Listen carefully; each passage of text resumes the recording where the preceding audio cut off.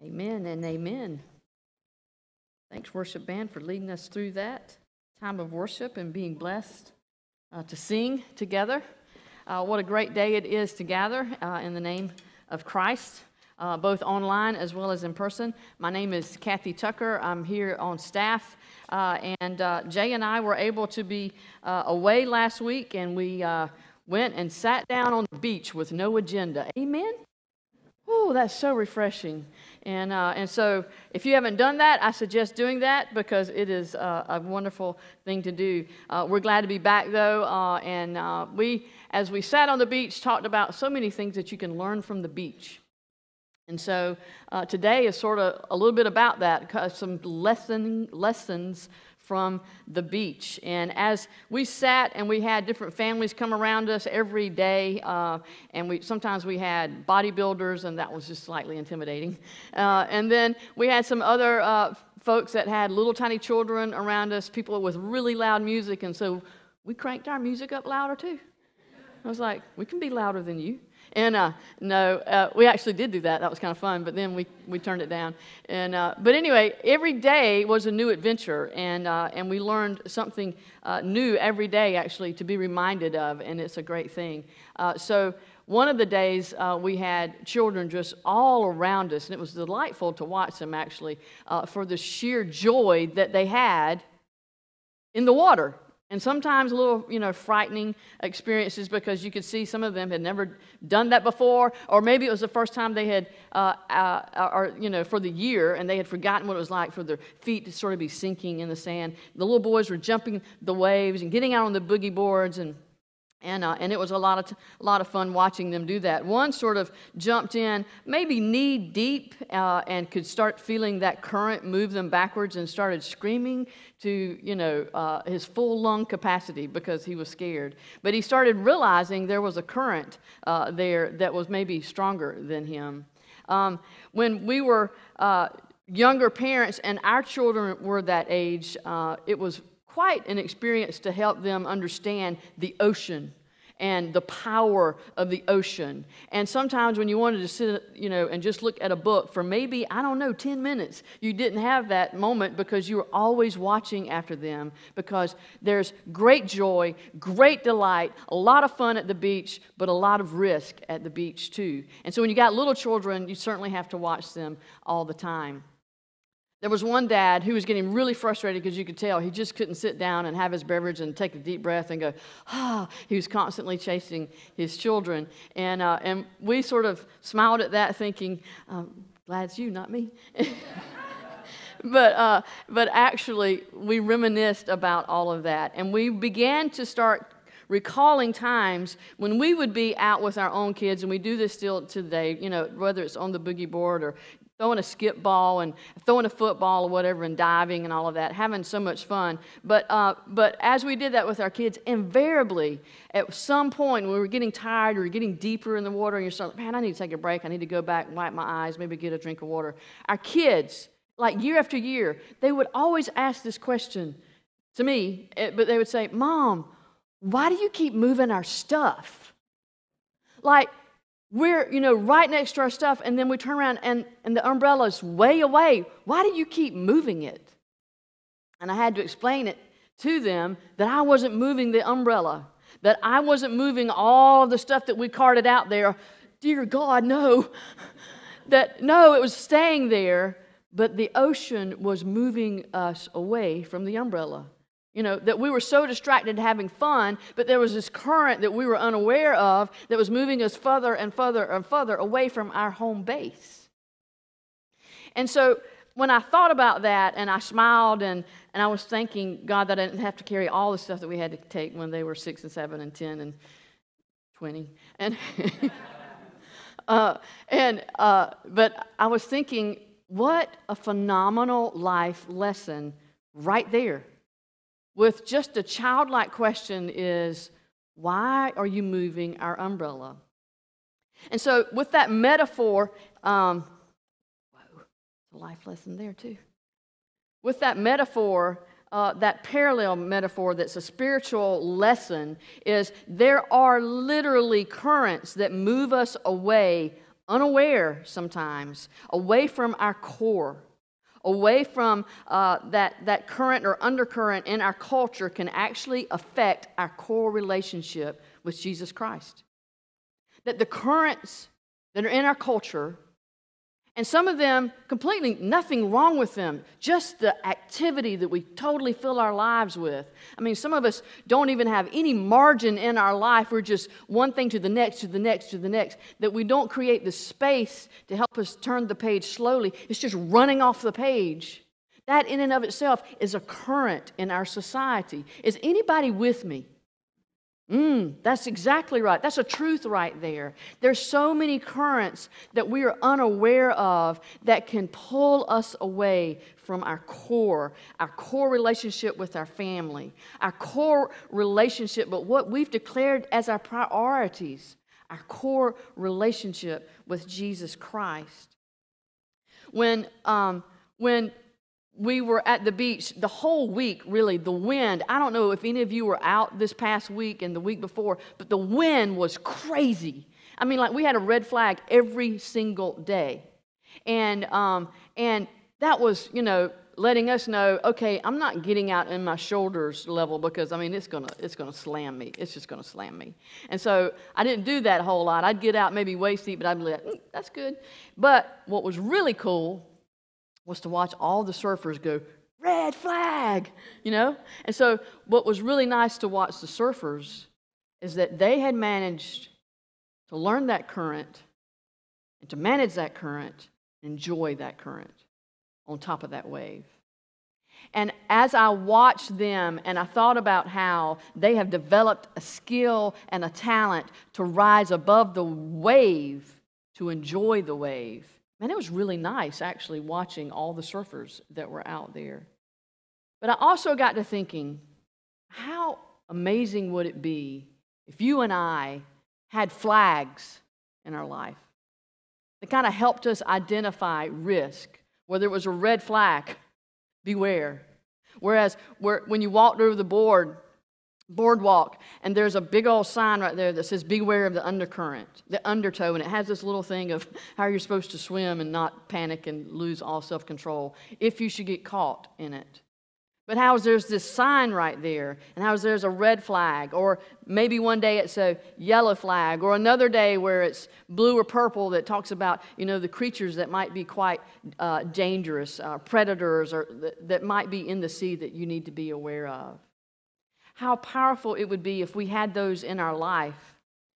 The passage this morning that I want to look at is from Philippians. Some of you are so familiar with it. Actually, it's not from Philippians. We will get to Philippians eventually. It's from Romans chapter 12. And I'm going to read the first and second verse of Romans from chapter 12.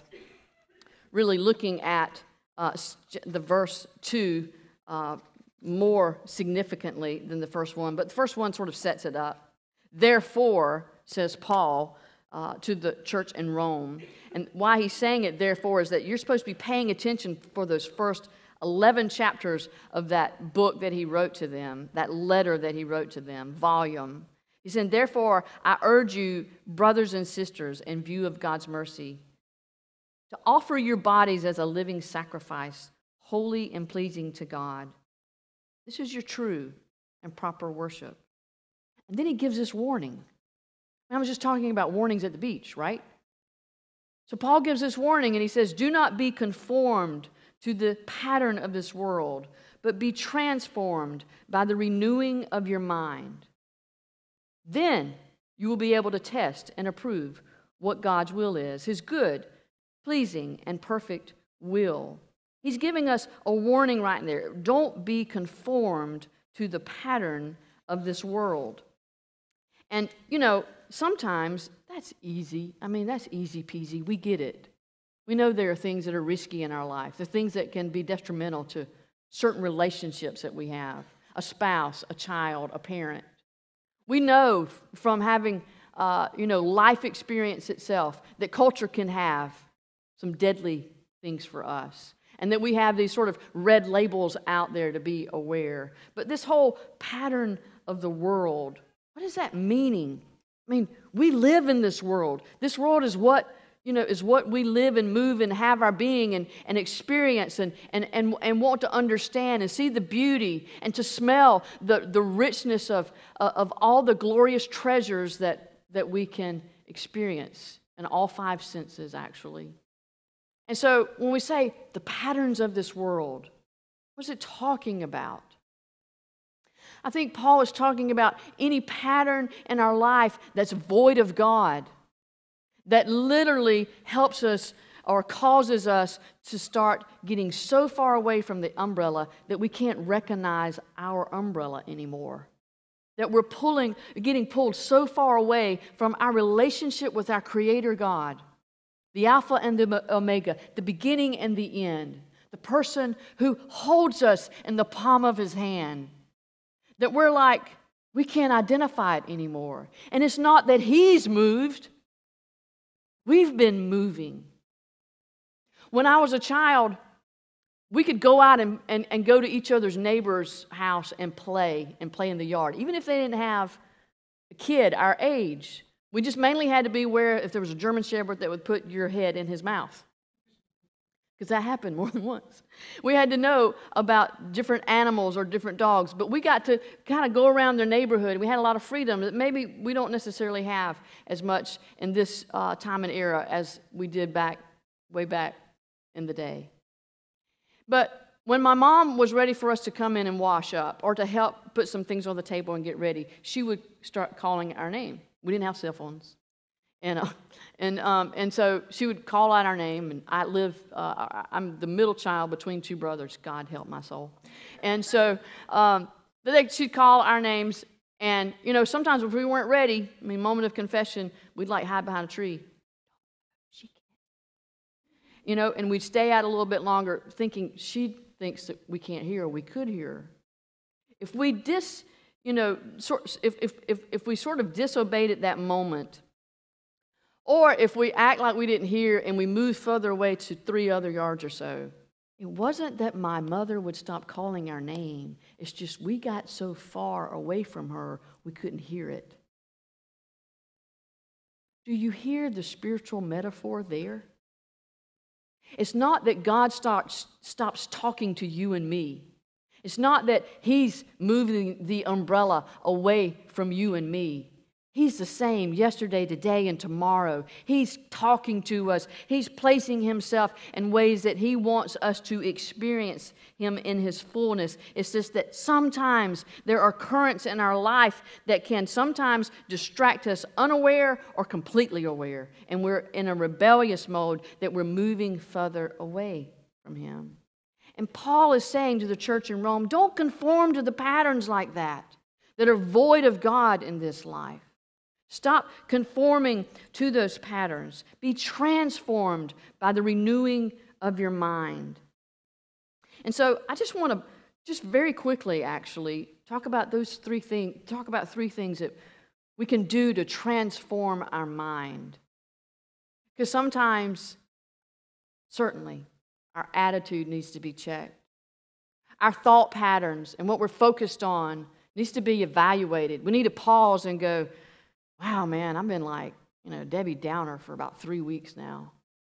I've been stubborn Stan for about 6 months now. I've been, mean Margie for, I don't know, as long as I can remember. There's this moment in our life, if we actually will allow ourselves to be self-disciplined, that we consider our thought patterns. And are they lining up with God's Word, or are they actually opposing, completely opposite of God's Word? And so the 3 things that I want us to just highlight this morning is to literally ask the question, what do you feed your mind with? What does your mind dwell on? Is it constantly checking your phone over and over and over again on that stock market? Golly, I got this money today. Oh man, I lost that money. All the time. Is it constantly, social media has got me so distracted, I can't even see that my child just did this whole amazing Lego by themselves and celebrate that moment. Or I can't see that, my child is on whatever sport they play, position that I've just missed it because I'm so distracted. The thought patterns. I could name one thing after another. That's just our culture. But how we can be swept away by the culture if we're not focusing, if we're not understanding what are we feeding our mind. There's a parable about a boy who had a dream about two wolves fighting to the death.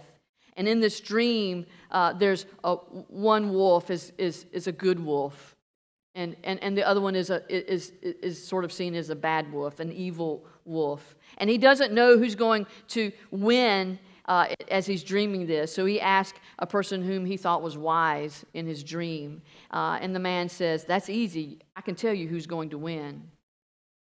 It's whichever person feeds the wolf. What the wolf has been eating, the one who's been fed the most, that's the wolf that's going to win." And the same type of principle is, what is going to win in your life? You have to figure out, what have you been feeding your mind? Is it positive? Is it negative? Is it beautiful? Is it ugly? Is it anger? Is it forgiveness? What have you been feeding your mind on? That's what's going to win in that transformation of your mind. What we feed our bodies is important for the longevity of our health. We know it. We've studied it. We've had doctors and nurses and med teams tell us that. And it's the self-discipline then that is required for us to apply it. Instead of eating all the junk food and never actually putting some good stuff in there, our minds need to be fed with proper nutrition. And that's a powerful thing to consider when we talk about what are we feeding our mind with. And one of the things that the Scripture is referred to is the bread of life. The bread of life. Do you feed your mind with the bread of life? Choose ye this day life or death. Bread of life. Jesus is the bread of life. The Word of God.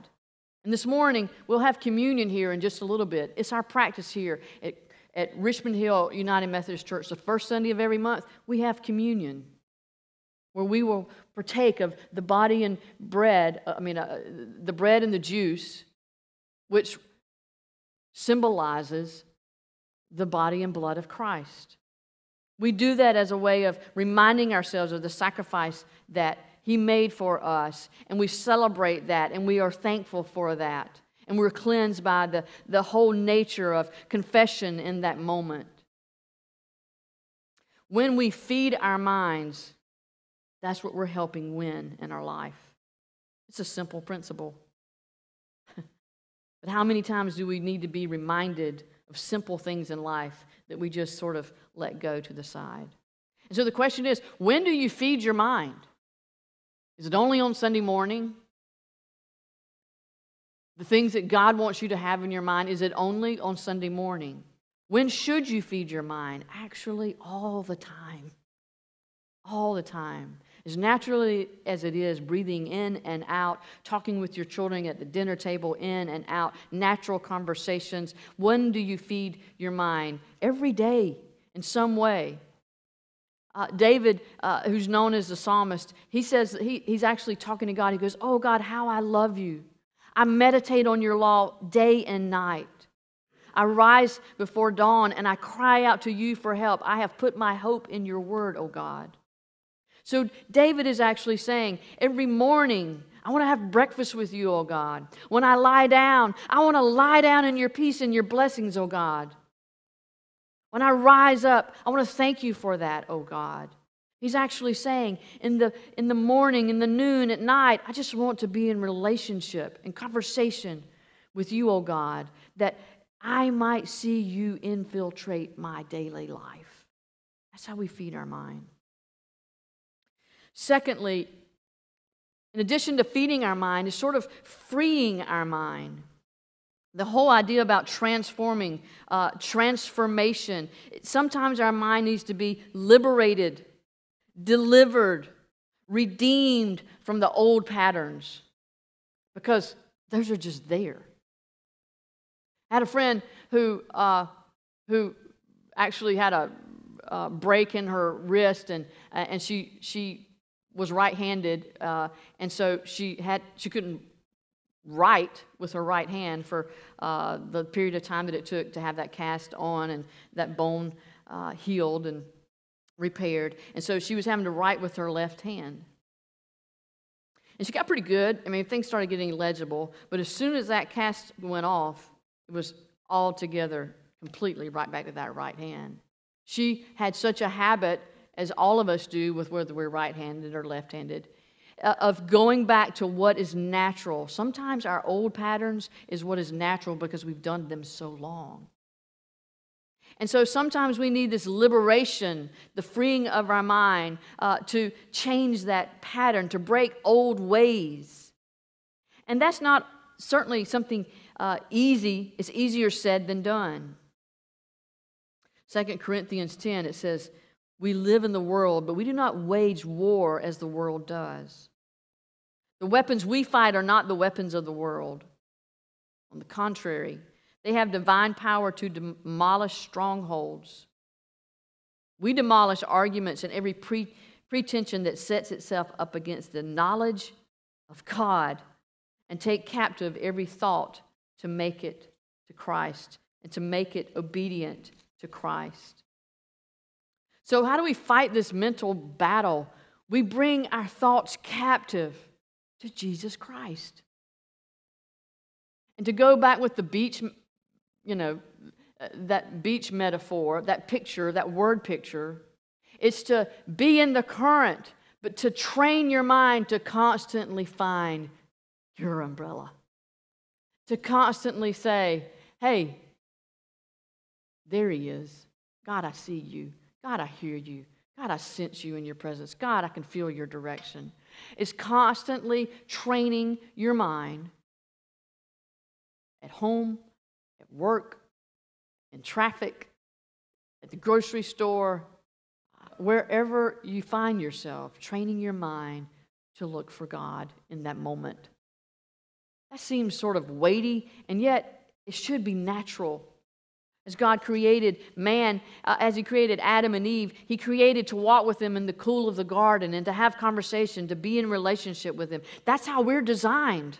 To actually not just have it, segregated where we're having worship one hour a week or one day a week. No, it's this life and rhythm that our life in and of itself is a moment of worship. And so we offer thanks to Him, and we ask for help from Him, and we ask for forgiveness from Him, and we ask for direction for Him, and we ask and we talk and we listen and we ask and we talk and we listen. Do you get it? It's not just one moment a week. It's like living in the current, being connected to home base, to the core relationship. That's how we free our minds. We train our mind, therefore that our mind might be transformed.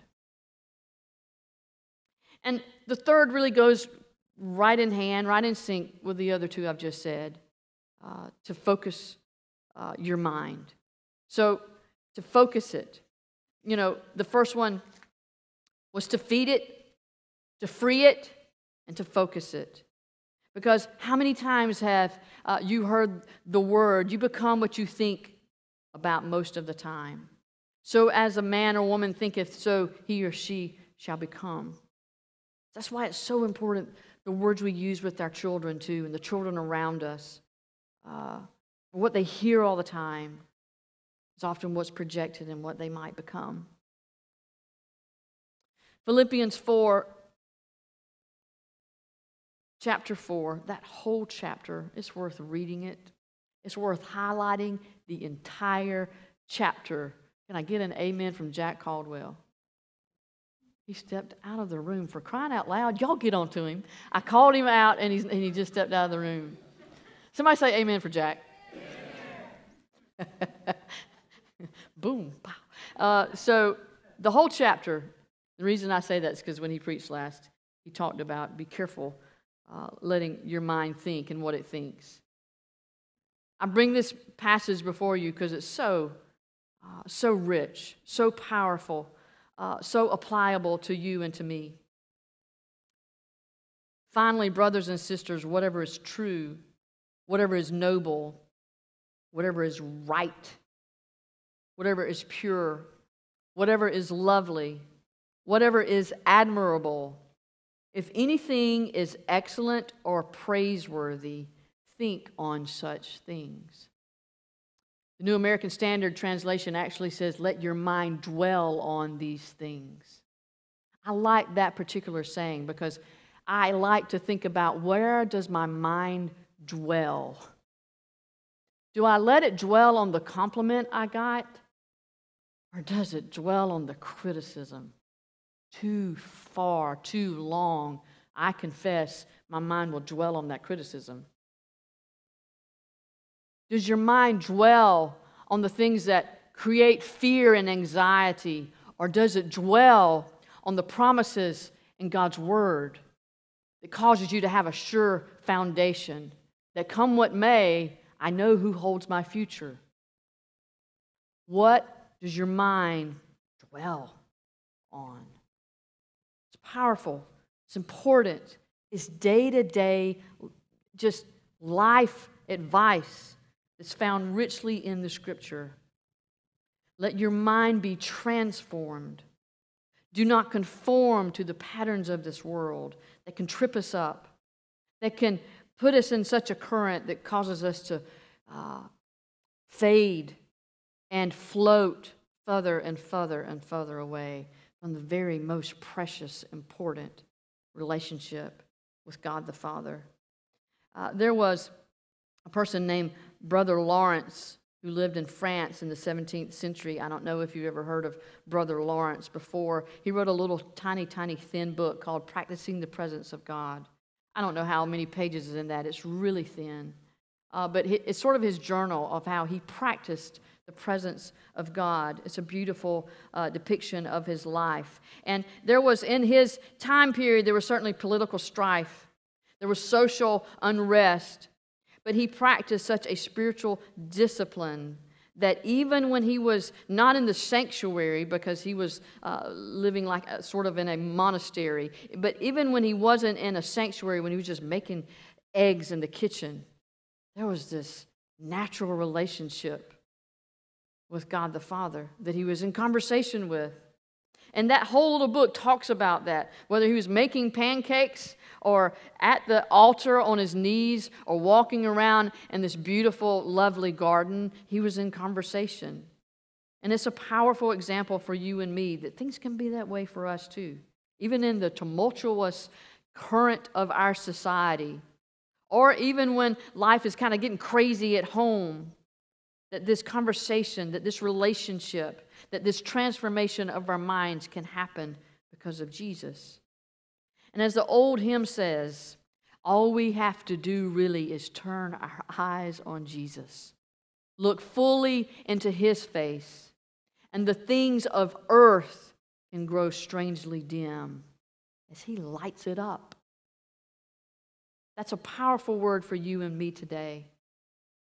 And my question to you is, where's your umbrella? Can you see the umbrella? Can you see God the Father in your life? If you can't, let's make our way back to him. Let's go and pray to him now. God, thank you that truly you are a constant in our life. The same yesterday, today, and tomorrow.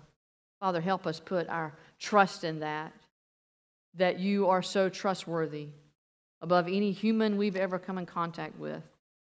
And so, Father, when we have our doubts, our worries, and our anxieties, Father, the things that cause us to be entrapped sometime, the current in our culture that sometimes pulls us so far away from you, oh God, help us to focus and to turn our eyes and our gaze back towards you, knowing that you are our home base, the one that we can put full trust in. Father, thank you for that promise. Thank you for that assurance. For those of us who are needing that assurance today, may they find it, oh God. In the powerful and precious name of your Son, Jesus. Amen.